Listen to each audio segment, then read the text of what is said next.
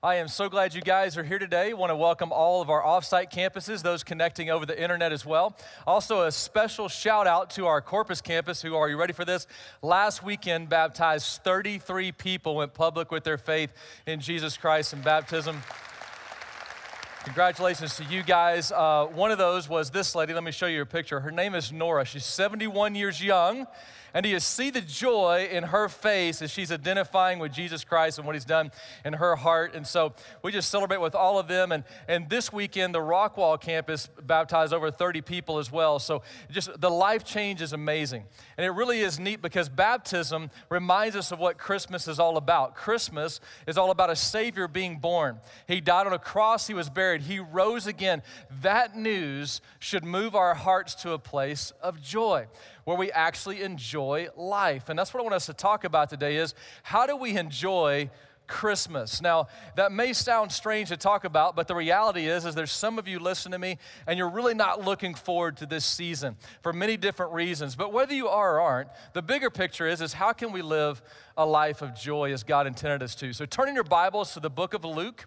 Luke chapter 2, a very familiar story. If you don't have a Bible, there's a place to follow along in your worship guide. Our key verses are there. Also, some places to take notes if you'd like to do that. But as you look at Luke chapter 2 and think about the Christmas story, the reality is this season is not enjoyed by some people. You say, well, why wouldn't anyone enjoy Christmas? Well, you've had this fun, merry, bright exterior, don't you? But then underneath Christmas is this darkness.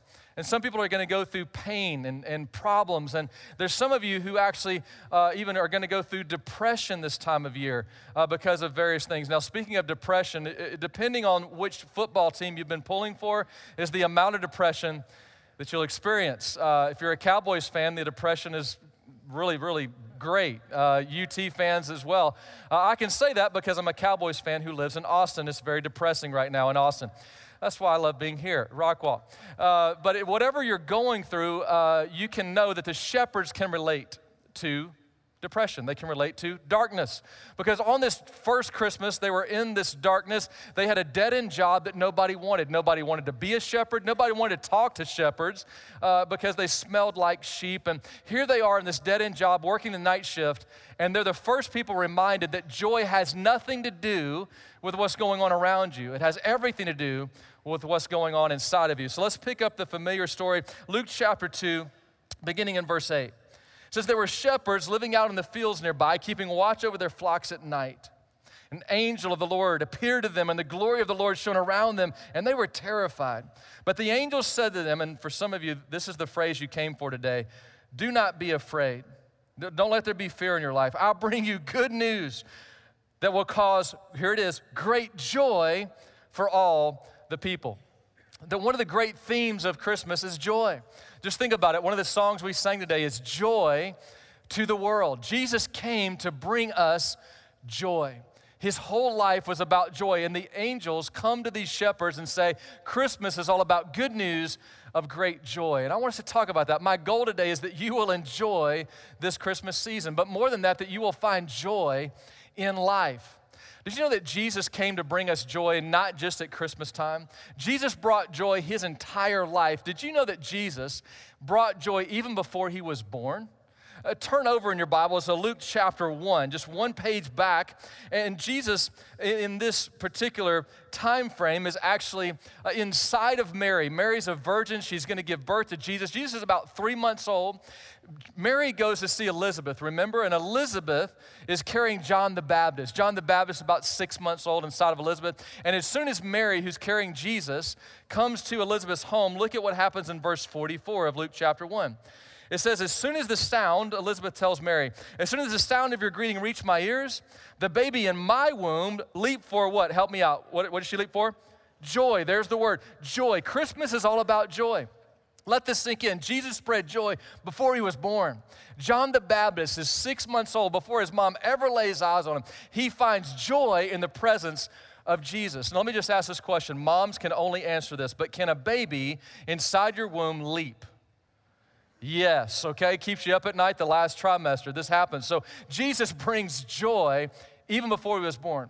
Now, joy is a great theme of Luke, not just Luke chapter 2 in the Christmas story. So do this, go all the way back to the end of this gospel of Luke. Go all the way back to Luke chapter 24. Luke chapter 24, let me just show you how joy is all the way through this gospel. You see, as you're turning there, let me ask this question. When you see a movie about Jesus, typically, how is Jesus portrayed by the actor? In the movies about Jesus, unfortunately, Jesus is usually not smiling. It's always somber through the whole movie. And he's really serious, and there's no laughter. And he usually looks a little anorexic, too. And let me just tell you, all of that is not true. Jesus was a man's man. He is a carpenter's son. He had 4 arms to die for. And he also smiled, and he spread joy wherever he went. And the scripture tells us that even when he died on the cross, he endured the cross, scorning its shame for the joy set before him. His whole life was about joy, and he died on a cross, he rose again, and we all know that part, but most may forget that he hung out with his followers for 40 days after his resurrection. Can you imagine that month? That was a month of joy. Jesus being with his followers, eating with them, fellowship with them, and after that, he gets them on the Mount of Olives, and he ascends into heaven, and then look at verse 52, the second to the last verse in this chapter of the whole book. It says, then they worshiped Jesus, and they returned to Jerusalem with, here's the 2 words, say it with me, with what? Great joy. Now I want you to actually say it like you have joy, okay? So here we go. So they worshiped Jesus and returned to Jerusalem with what? With what? Joy is what Jesus is all about. From beginning to end, his whole life was about joy. And from the moment you meet him until the moment you see him face to face, he wants you to have joy. Now, if that's the case, here's my question today. If Jesus came to bring joy and his whole life was about joy, and the shepherds in their darkness and pain all of a sudden found joy regardless of how people were treating them or their circumstances, why don't we experience joy more? Why do we look around and it seems like people are struggling to find joy? They've got joy on the Christmas card. They've got joy on the mantle. They got the words joy lit up in their yard. But why is it that so many people, it seems like, are trying to find joy? And there's not why is it that people don't laugh as often as they should? Maybe not smiling during this time of year. If Jesus came to bring joy, why don't we experience it more?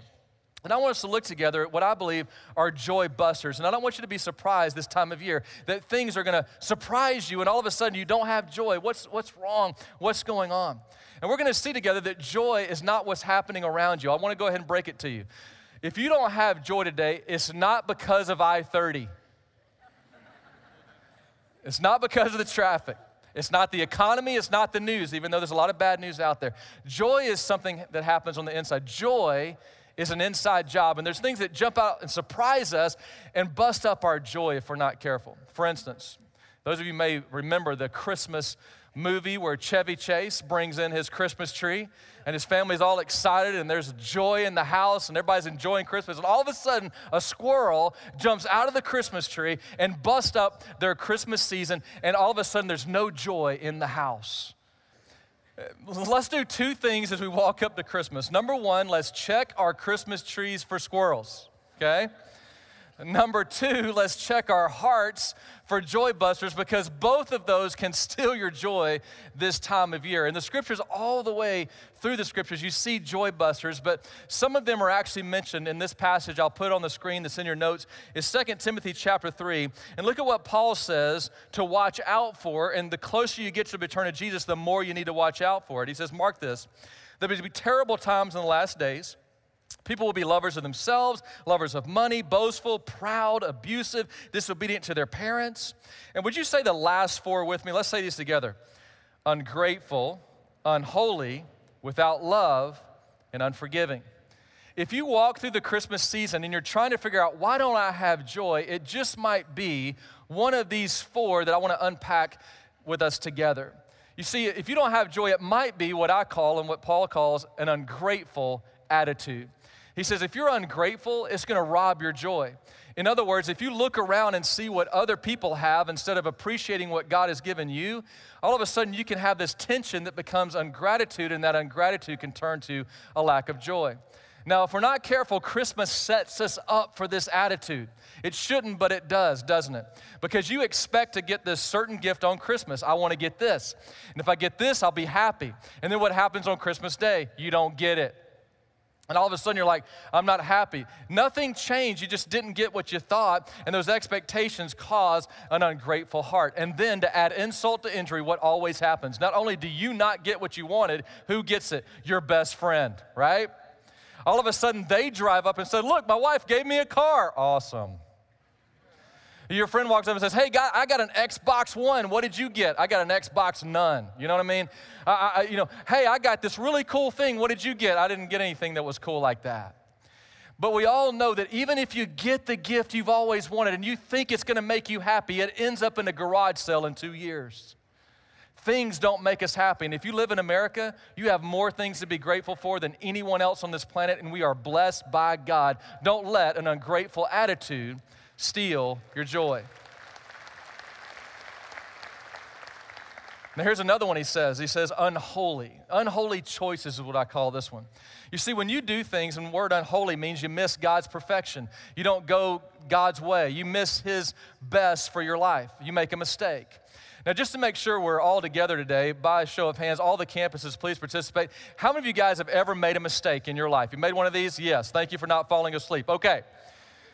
We all miss God's best. And I've got great news for you here at Lake Point. We do not want to beat you up because you're a sinner, because all of us are. We want to encourage you to live a different life that moves away from the culture and the things of this world and find joy in following God's best. Now, you don't have a lot of choices when it comes to dealing with unholy choices. What do you do with that? You really only have one or two prayers, and let me go ahead and tell you what they are. Here's the first prayer that you can pray. I wouldn't advise it, but you can pray this prayer, and here it is. You probably heard it before. I quote, Dear Lord, so far I'm doing all right today. I haven't gossiped, lost my temper. Lord, I haven't even been greedy. Lord, I want to thank you today. I haven't been grumpy, ugly, nasty, selfish, or self-indulgent. Lord, I haven't even whined today. God, I haven't cursed or even eaten chocolate. However, I'm about to get out of bed. So I need a lot of help after that. You can pray that prayer. It doesn't help a lot. How about we move toward this prayer? Here's another option. Lord, I'm a sinner. I've made mistakes, Lord. And I just want to confess that to you, that I need a Savior. And I want to thank you for your forgiveness, and I just pray that you would forgive me, and that I want you to know, Lord, I want to follow you today and help me to live a holy life that reflects your freedom and grace in my heart. That kind of prayer can set you free, because when you admit you need a Savior, all of a sudden you find forgiveness. When you find forgiveness, your heart is cleansed. When you find cleansing, joy enters your heart. Joy is your strength, and you find the strength to live a different life in the culture and the things of this world when you pray and turn away from unholy choices.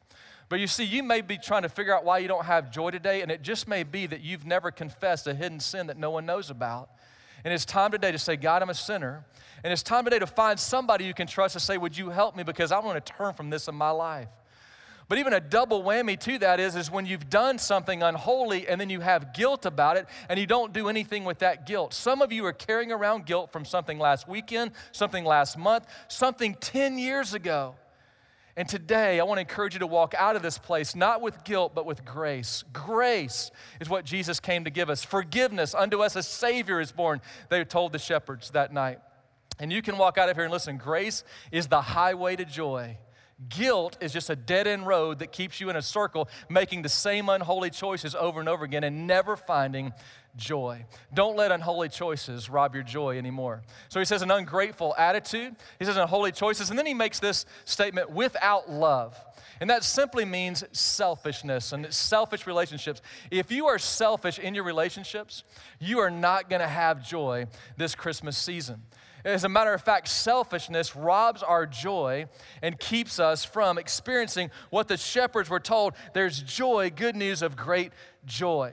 Now, when it says without love, literally in the original language, it means you don't even show common courtesy. This isn't agape love. This is just showing common courtesy to other people. It literally means to make people objects, where people just become things. People just become means to your end. And I know you may say, well, I would never treat people like objects. Yes, you would.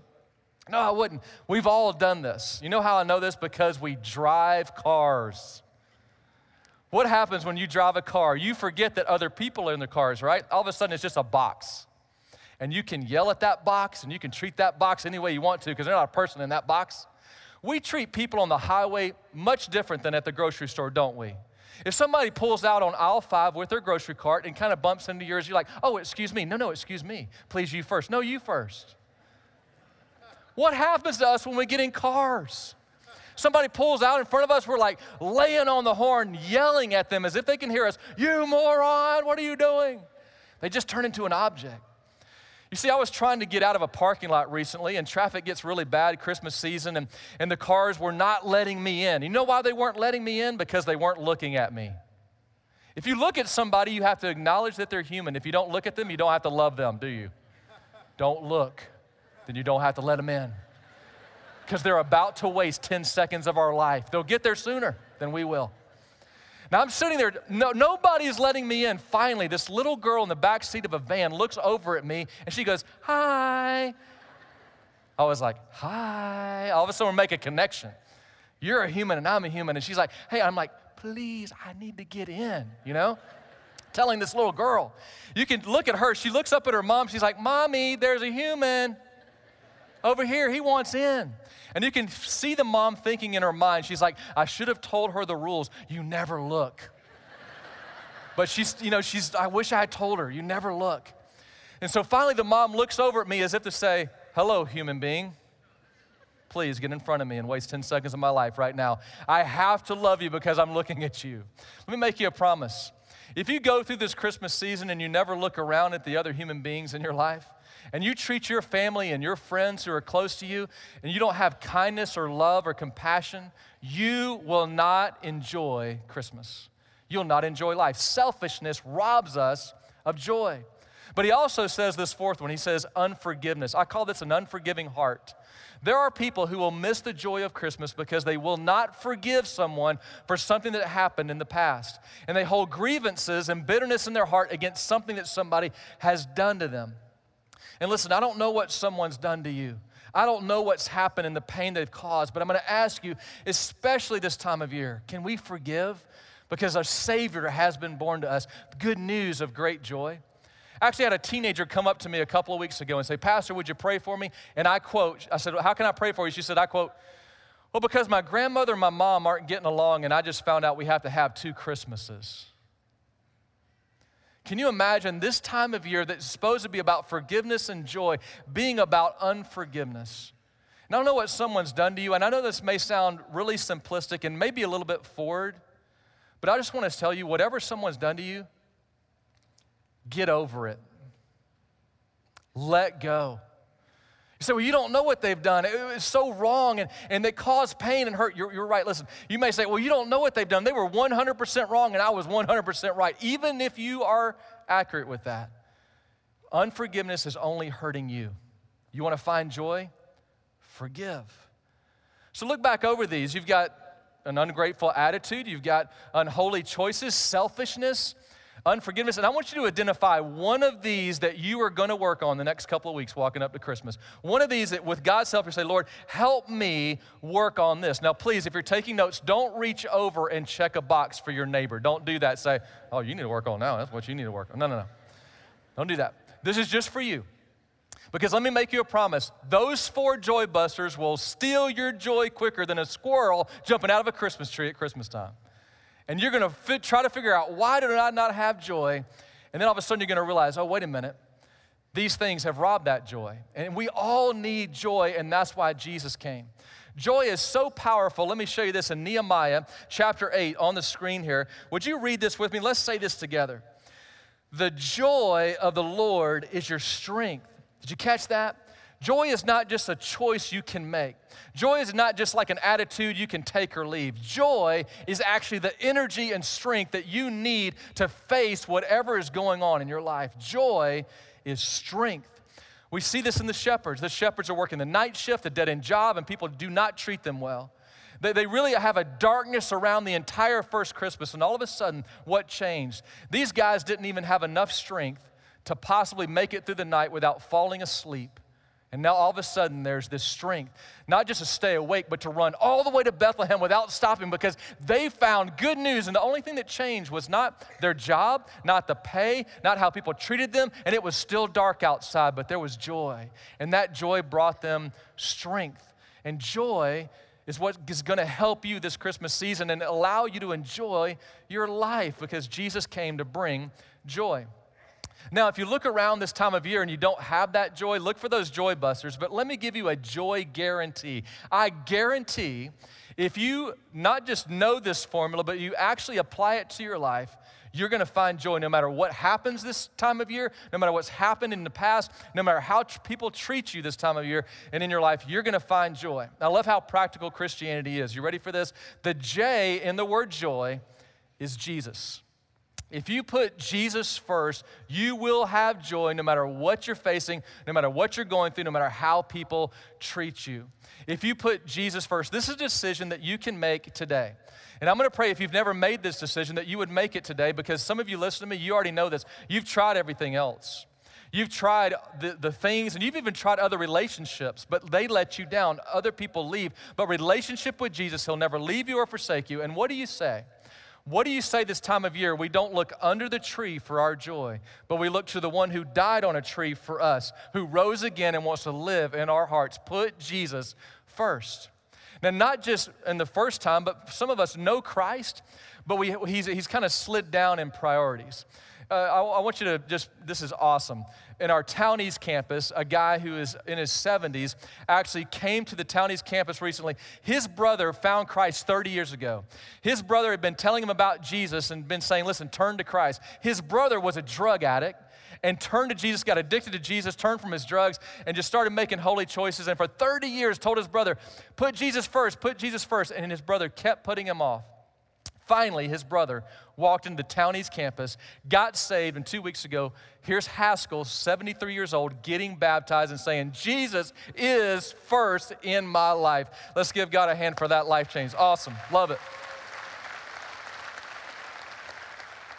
I just love that picture because it's joy. He's saying, I found joy. And listen, I don't know if you are 70 years old or you are 7 or anywhere in between. You want to find joy?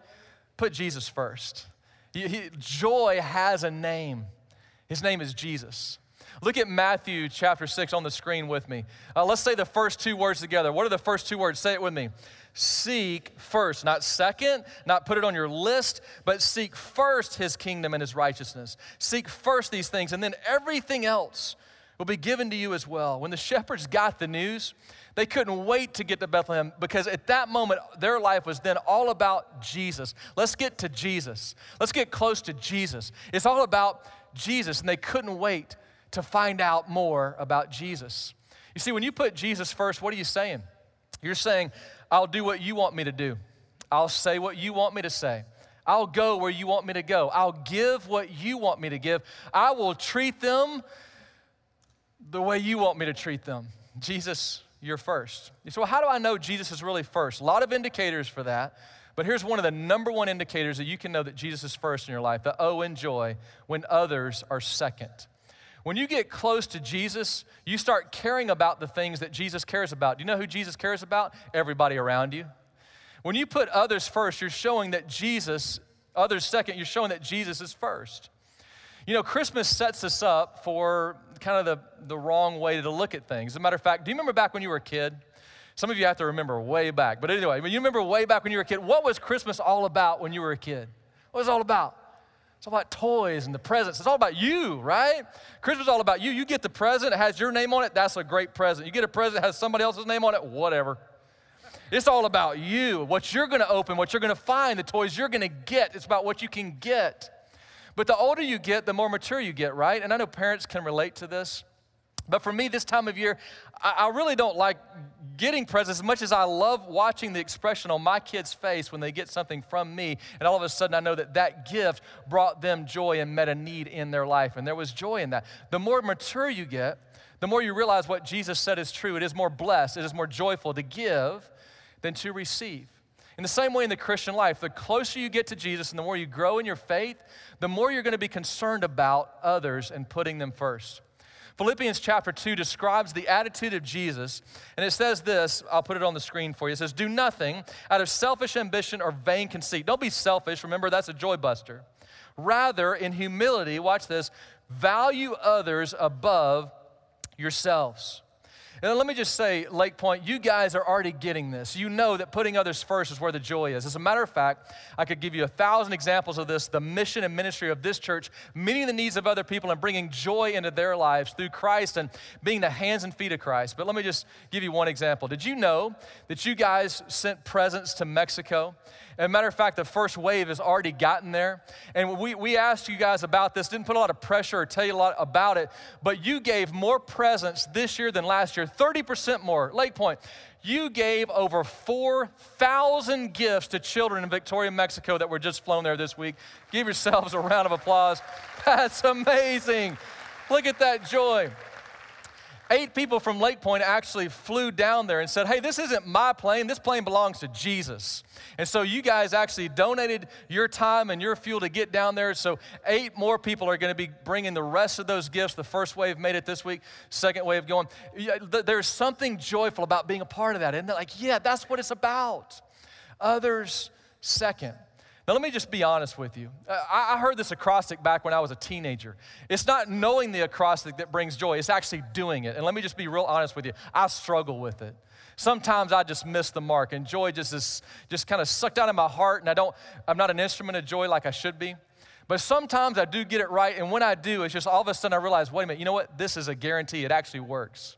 For instance, one day, I woke up and I actually had my quiet time, and Jesus, you are first. I put you first in priorities in my life. How can I serve you today? And I knew that I needed to take my teenage daughter to the DMV. Okay, Lord, but only because you're first.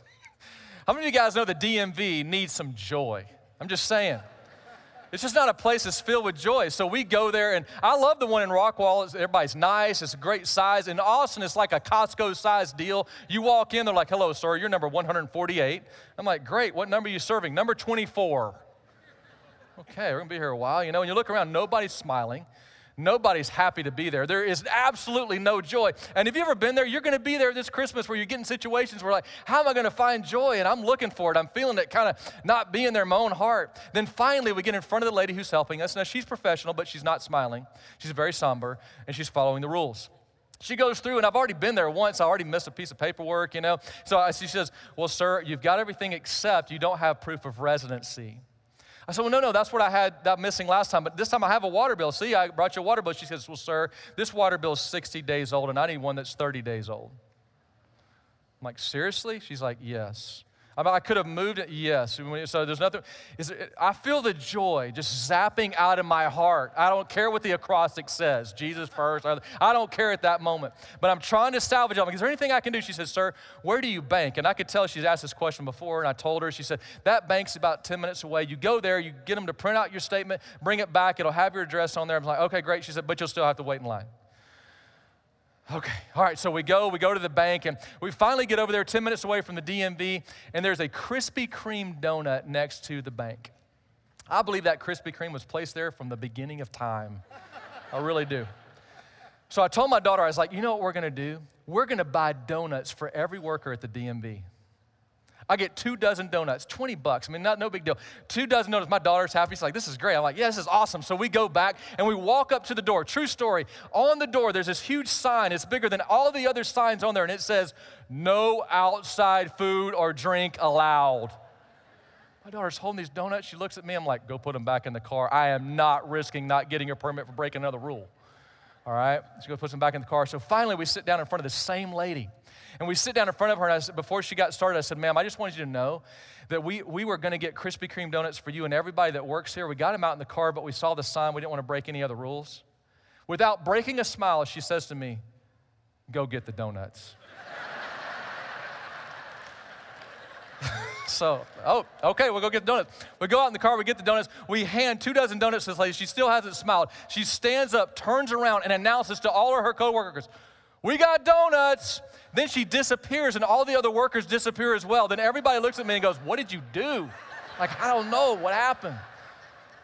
About a minute later, all of them come out. They're all smiling. They're all joyful. And she sits down in front of me. She's smiling. She says, sorry about that. We can't eat out here. We have to eat in the break room.